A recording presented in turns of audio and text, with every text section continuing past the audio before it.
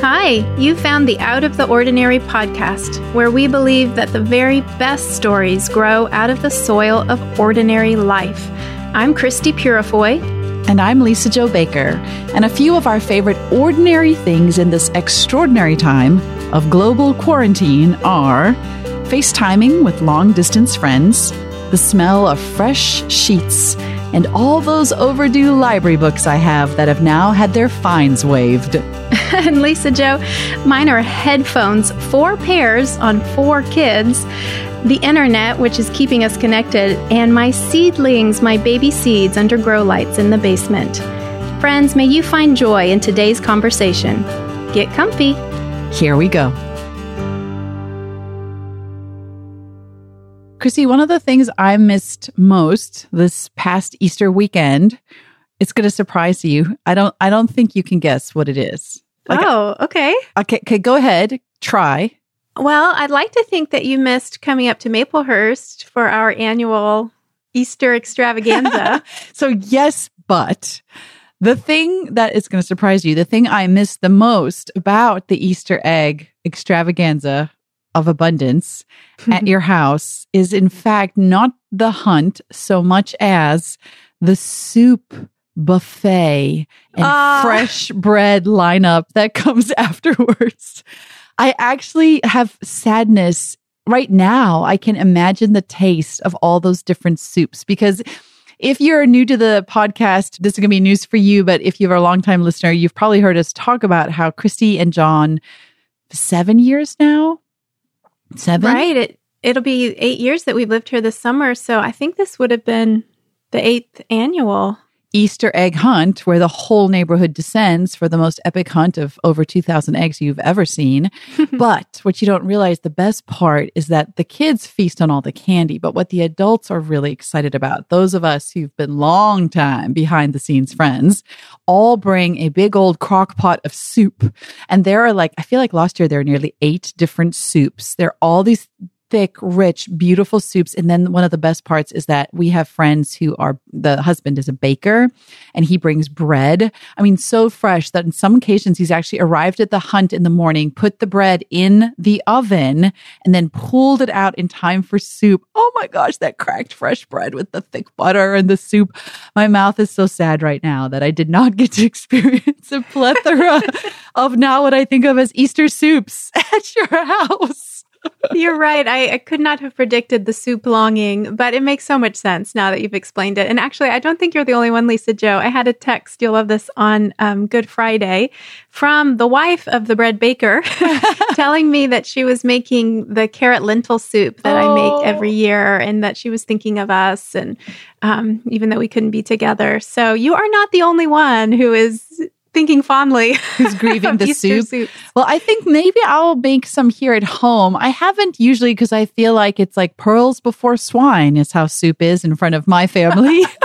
They do not appreciate it the way the rest of us do, but maybe I'll make a big old helping for myself. I remember last year I made baked potato soup, but actually you make it with cauliflower instead of potato, and it's super, super delicious. I know it doesn't sound that way, but it is amazing, probably because of the amount of cream cheese you add and blend into it. But maybe now I'm going to need to go to the store this afternoon and get the supplies to make a huge batch that I alone can enjoy.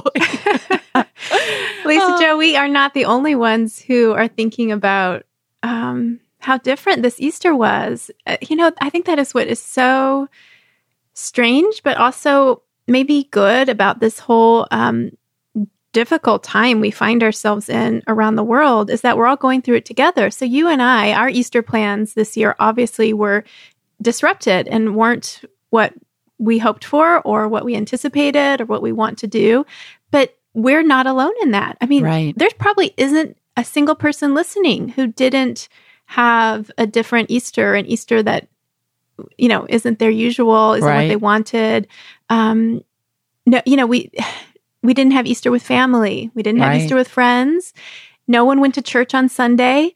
I mean, we're not the only ones who are experiencing this incredibly odd odd thing. But at the same time, what's been so amazing is this communal connectivity through it. Like one of my favorite things actually on Good Friday, I pulled up on our computer all these different global church services and celebrations that are being offered. Like Andrea Bocelli, I want to know how many services people did not tune into because they all wanted to watch his live performance on Easter morning that they streamed for free. You know, the Pope was up early doing a blessing that you could tune in for. Church services across the world. I was talking to a friend who said how wonderful this Easter I'm going to get to watch church in all different time zones. And she planned her Easter out like I'll be able to watch the South African service and then the service that's overseas in Costa Rica and then my home church here in the U.S. And in a strange way, there does seem to be this abundance that has risen up to fill the gap where we are not eating soup together.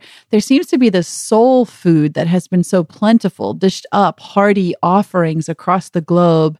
And I'd love to hear from folks what it was that you tuned into for Easter. It'd be really fun for us to know. You can tag Christy on Instagram, Christy Purefoy, and one of my big changes post-Easter is that I'm back on Instagram now, and that's its own story I won't go into, but you can find me at Lisa Jo Baker. I'd just be curious to know, what was your Easter like? What did you tune in for? What did your family do? How did it look different? And in some ways, how was it more meaningful? Because some of what's happened for us during Holy Week over, Good Friday and then Easter weekend this year was more meaningful for our family than we've had in the past. Yeah, you can't be the only one. I know, I guess I'm still processing, Lisa Jo, whether ours has been more meaningful, but it has been different in ways that have been good. So here's an example. On Good Friday, I made hot cross buns for the first time ever. Oh, really? And I made them with Elsa, and we had so much fun doing that. And she asked me at one point, when I told her, this is what I want to do. Do you want to do this with me? And she'd asked what they were, and I showed her a picture, and I explained, this is traditional on Good Friday. This is a traditional food, but we've never done it before, but let's do this. And so later we're halfway through making them, and she said something to me like, her words were strange, and it took me a while to understand that. I finally realized what she was asking me was, if this is a thing, why have we never done it before? Why are we doing it now? Like, why all of a sudden? And so I stopped. I said, oh my goodness, Elsa, that's such a good question. And I have an answer. The reason is that every other Easter, I'm too busy on this day getting ready for the big neighborhood Easter egg hunt. I'm making that carrot lentil soup ahead of time, and I'm storing it in the fridge, and we're still filling eggs, and I'm checking my weather app on my phone like repeatedly to find out if it will rain or freeze or something like that. And so I knew right away, this is why I've never done this before. The other thing that we did over the weekend that we don't normally do is we dyed Easter eggs. We, dipped them in the colors. And oh my goodness, Elsa loved that. And of course, I grew up doing that, loving that.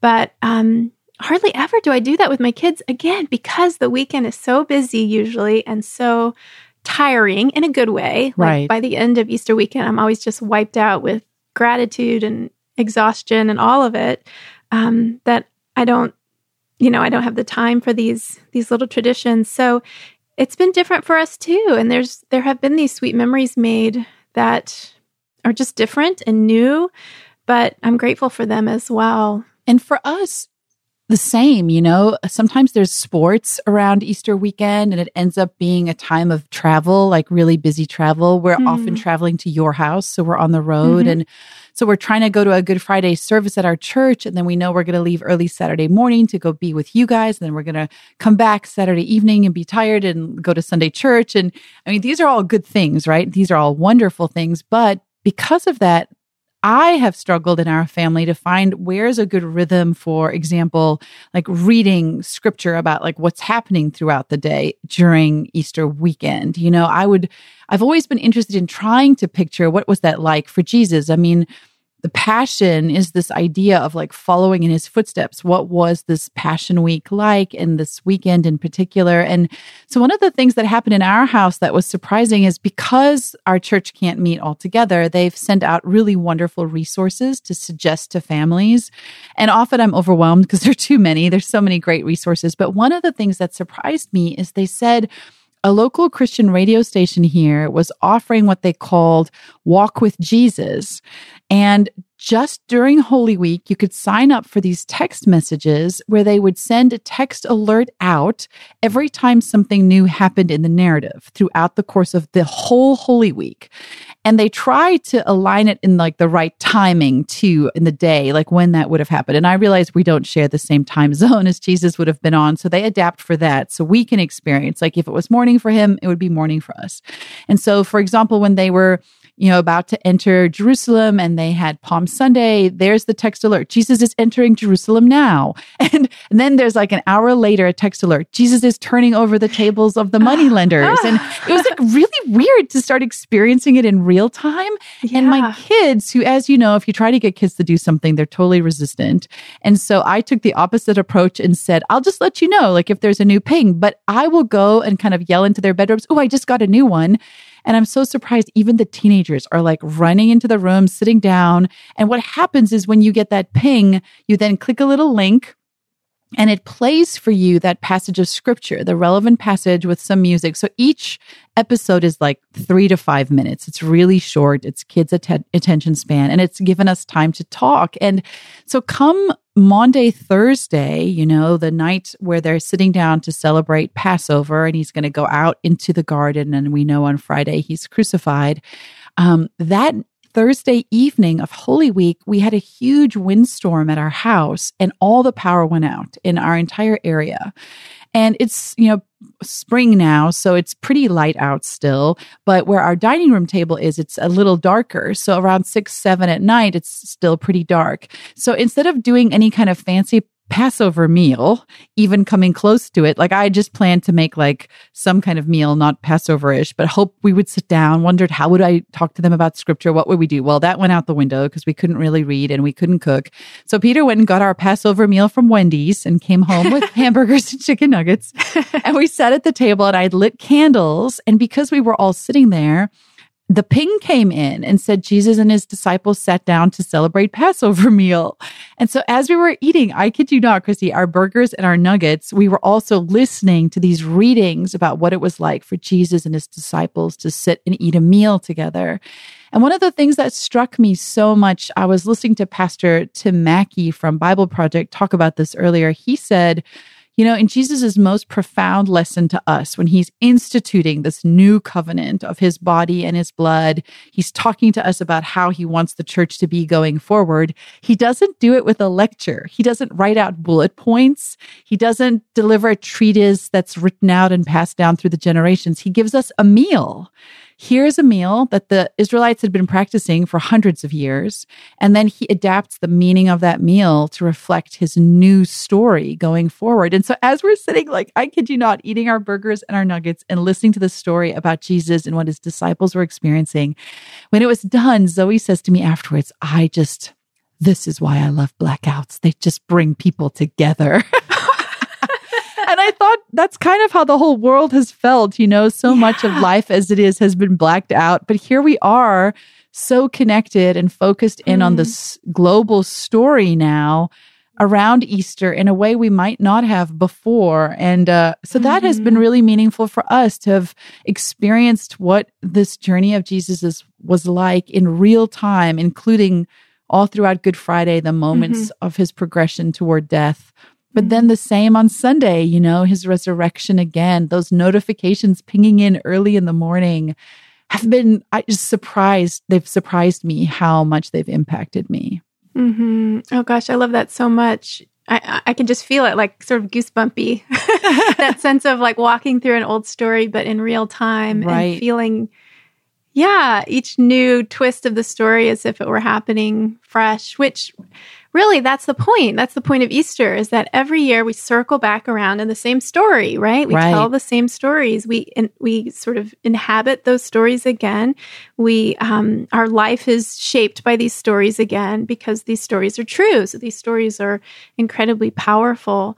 I don't know if your kids would know this, Lisa Jo, or it's probably, I don't know if it's talked about in your church, but in our church in liturgical churches, Easter isn't just Sunday. Do you know this? Is this a thing for you guys? So I did not know this, and yet I'm not surprised because you're always telling me Christmas is not just Christmas Day. So it makes sense that Easter is the same.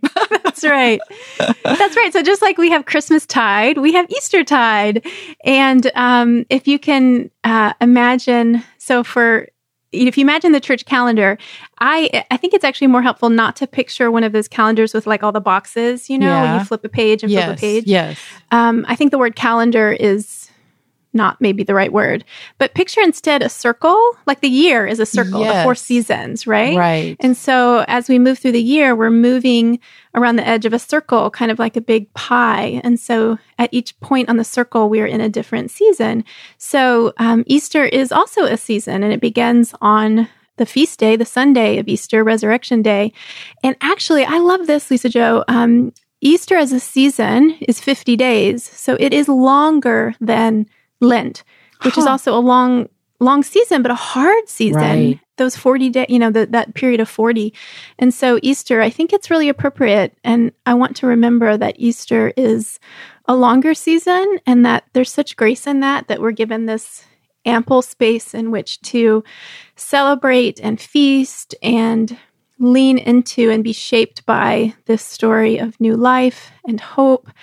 Yeah, I don't know. I feel like I want to remember that, especially this year, because this year is so weird and different. And even though I think we've done a good job here of reflecting on the ways that it is sweet and good, it also, there are sorrows and there are strange disappointments and there are hard aspects too. But I feel like, okay, we've been given 50 days. We've been given a season to sort of lean into what maybe on Sunday morning we weren't ready to feel all the way. Maybe we just weren't there, especially if we weren't in church with our church families. But I think the good news is, hey, that's okay. Like, just keep leaning in that direction. And so, I don't know. I don't really know what that's going to look like for me, for my kids, for our family. I mean, like most people, we're going to go on staying at home. We know now that the kids won't be going back to school this year. Like this weird new normal is actually the new normal, at least for a while. And I'm not sure what that means for Easter. What does it look like to celebrate, to feast, to invite this good news into our lives, but to do it quietly at home with only very occasional trips to the grocery store? I don't know. I know. I think part of what's been interesting for me this year when I think about Easter, the story we're so familiar with, is what I like about you saying it's more than a day, it's a season, is that sometimes we do get caught up in the day and the colors of the day and the eggs and the baskets, and we can get wrapped up in, did the kids all smile for a picture? Did we get that moment? Was everyone polite in church? Did we remember to call the grandma or the great grandma? Did anyone get offended? Did the food get burned? All these things that Easter is not. Like, it's not those things. That isn't what it's supposed to be. That's not the story we're living. And when I think about Easter as more than a day and as a season, it's a life, it's a narrative that we're part of. And on this podcast, we love stories. We tell them. They're the meat and potatoes of what we do here. So if Easter is a bigger story than a day, then the fact that we couldn't celebrate this day in the way that we're used to is actually, it's liberating to realize we don't have to feel like we missed out somehow. Instead, I think for me, what's happened is it's really invited me into the deeper understanding of what is the story of Easter beyond what happens in church, beyond what my normal Easter schedule looks like. Like, what is it? And so, in a complete break with tradition, I will tell you, I shared this with Christy beforehand and said, Christy, I'm going to tell this story. I hope it's not too crazy. But everybody knows how much I love movies. There was actually on my mom's bookshelf growing up this wonderful book called The Gospel According to Peanuts. And, Peanuts is that cartoon strip written with Snoopy and Charlie Brown and Lucy and illustrated by Charles Schulz, who was a believer. And this theologian had done this amazing expose of this cartoon strip. And he would have all these different strips and then he'd have analysis underneath about how the gospel could be seen through this teaching. Anyway, so because of that, I've always felt like really though, for me, it's like the gospel according to binge watching or movies or TV, because it's like where I meet Jesus. All right. It's just the truth. It's how I see God work in the world. And so for us during Holy Week, we're getting these text announcements of this real-time experience of Jesus. And it made Jesus feel like a real person who actually woke up and had breakfast. And then he had been up all night. And at 4 a.m. is when Peter betrayed Jesus, when he denied him. I mean, Peter had been up all night. Like when you get that text come in at 4 a.m, you realize, oh, he'd had quite a grueling night up to that point. And Zoe said to me later, she said, oh, when Peter denied Jesus, it wasn't like he was on trial and people were like, did you know this guy? She said it was kind of snuck in, right? Like he was tired and he was at the fire and somebody just kind of asked him casually. And I said, yes, it just got that snuck in. And so for me, all week, it felt this building momentum, like a plot line of a good movie with really strong tensions and antagonists and protagonists. And so then on Friday night, I ended up watching when the power finally came back on late at night and we'd been up with our kids and whatnot. I had napped in the afternoon, so I had extra energy. And so I stayed up and watched not one, but 2 of the Liam Neeson Taken movies, where he is rescuing his daughter from some kind of abduction. And I've never watched them before because I'm not a fan of super violent, but they're PG-13. And yet I warn you, do not watch these with children, I don't think. I skipped parts of it. Why am I sharing this with you at an Easter episode? Here's why. Because on that Friday night, when we imagine Jesus being caught and tried and then crucified and dying in this incredibly gory way for us, sometimes I think because Easter has felt like this one day and these specific events that we do tied to this one day, and we forget that it's this huge story, we can, I feel like, tame Jesus and tame what happened in that weekend down to sort of a quiet pacifist who stood in a garden. And then we have beautiful feelings about him being raised. And when I watch this movie that is scary because his daughter is terrified and this father is terrified to get to his daughter to rescue her, and how he moves heaven and earth to get to her, and what he suffers on his own person to get there, and what he is prepared to walk into dark, scary alleyways and back street fights and jumping off planes, trains, and automobiles. There's a moment at the end of that film where he comes crashing through the door to get her from this very scary situation. And he is beaten and bruised. He is bloody. He can hardly stand. He has a limp. But he gets to her and she turns and looks at him and starts sobbing. And she says, "Daddy, you came for me." And in that moment, I just started weeping. And I walked through and told Peter, that's what Easter is about. Like right there, man. It is about a father who was desperate to rescue his children. And Jesus was wildly courageous and offered himself up, the whole of himself, knowing full well what would happen to him. But there was a battle happening on the spiritual level we won't know until one day we get and see with our own eyes what that place looks like. There's a God who ripped open the heavens on behalf of his own son in order to get to us.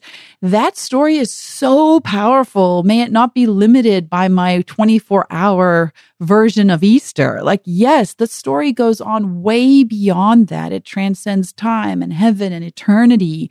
What Jesus did, that radical act of a father desperate to get to their kids. So I kid you not, man, Liam Neeson preached to me on Easter weekend in a way that I will always remember. And at the time I was watching this movie, these text messages are pinging in. Now he's been betrayed by Judas. Now he's been hauled before the Sanhedrin. Now they've accused him falsely. Now he's being pinned to a cross. And that juxtaposition again shook me, I think, out of my very routine way of looking at Easter and realizing it's a narrative that's got such massive repercussions beyond a 24-hour period. Mm-hmm. You know, so I've never seen those movies. Yes, and you don't need to. You can just take, take the metaphor from me and move right along. They're not high quality, but they are compelling. But I applaud you, and I am glad you shared that, because that is the power of story. It reminds us of what's true, and not just what's true out there in Storyland, let's call it. Right. But in this land right now. Yeah. Like actually the world we live in.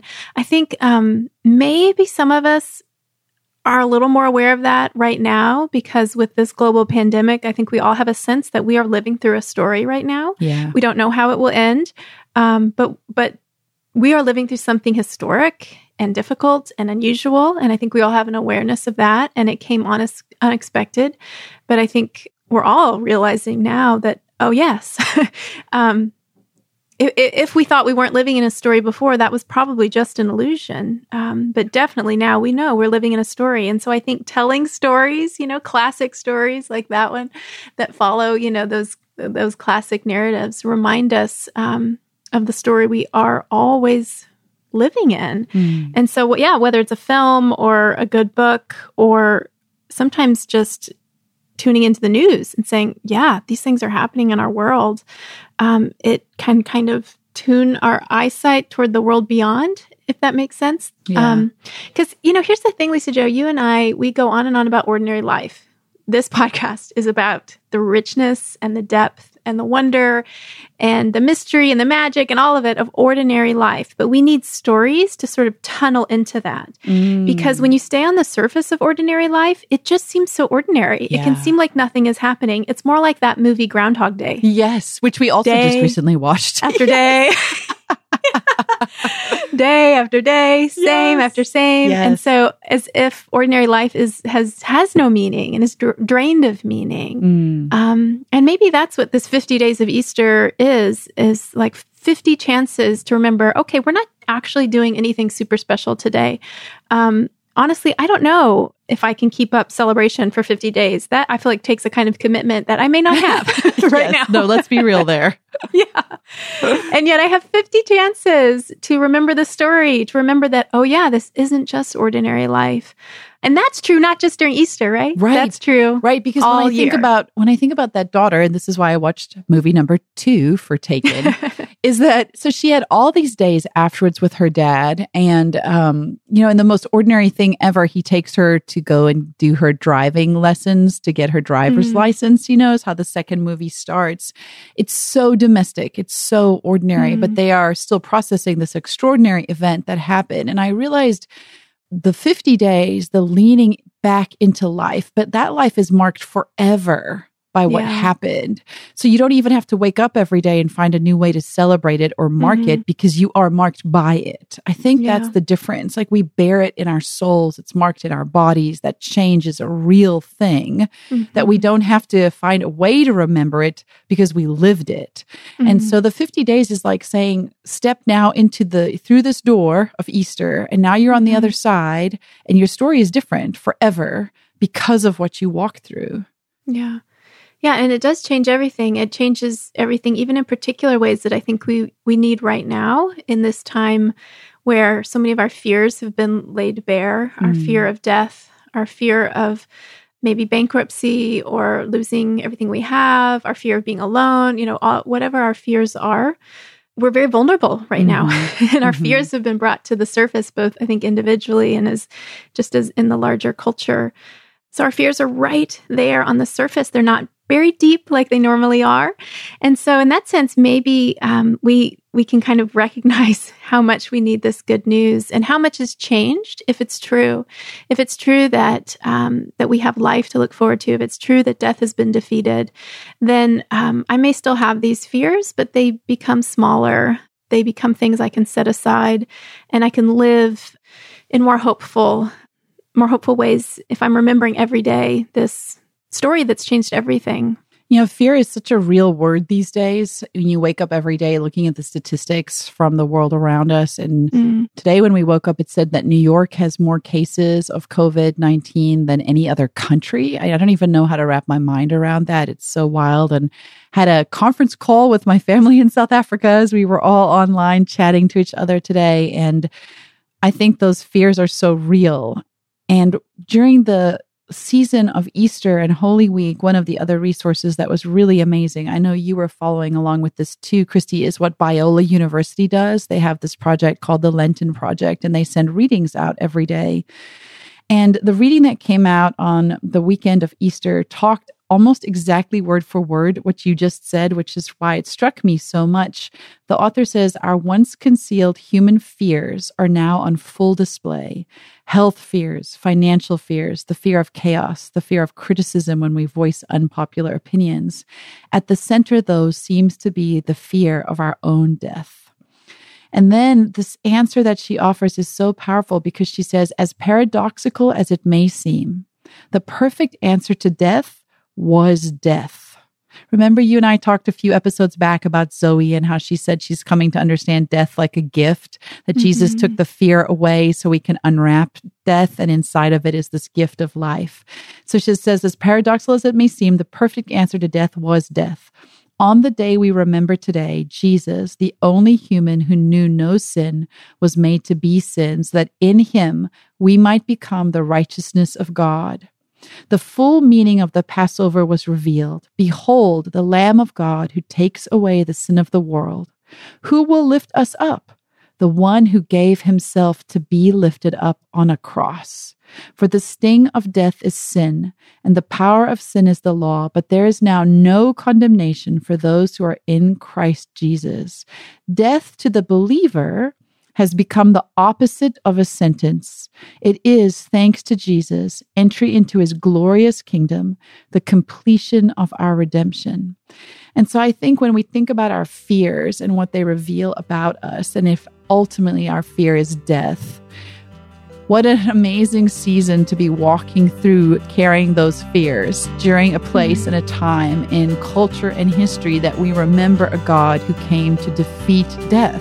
And thereby promising that all those other fears we have, that we can trust him. We really can trust him like that good Father who is literally moving heaven and hell to get to us. Well, Lisa Jo, I'll say it once, and maybe you and I will just touch base and say it 50 times, but he is risen. He is risen indeed.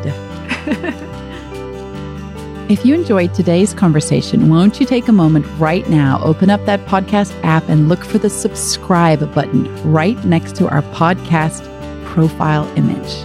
And we think this podcast is best enjoyed with friends. So tell a friend, click share episode in your podcast app and send a friend our link.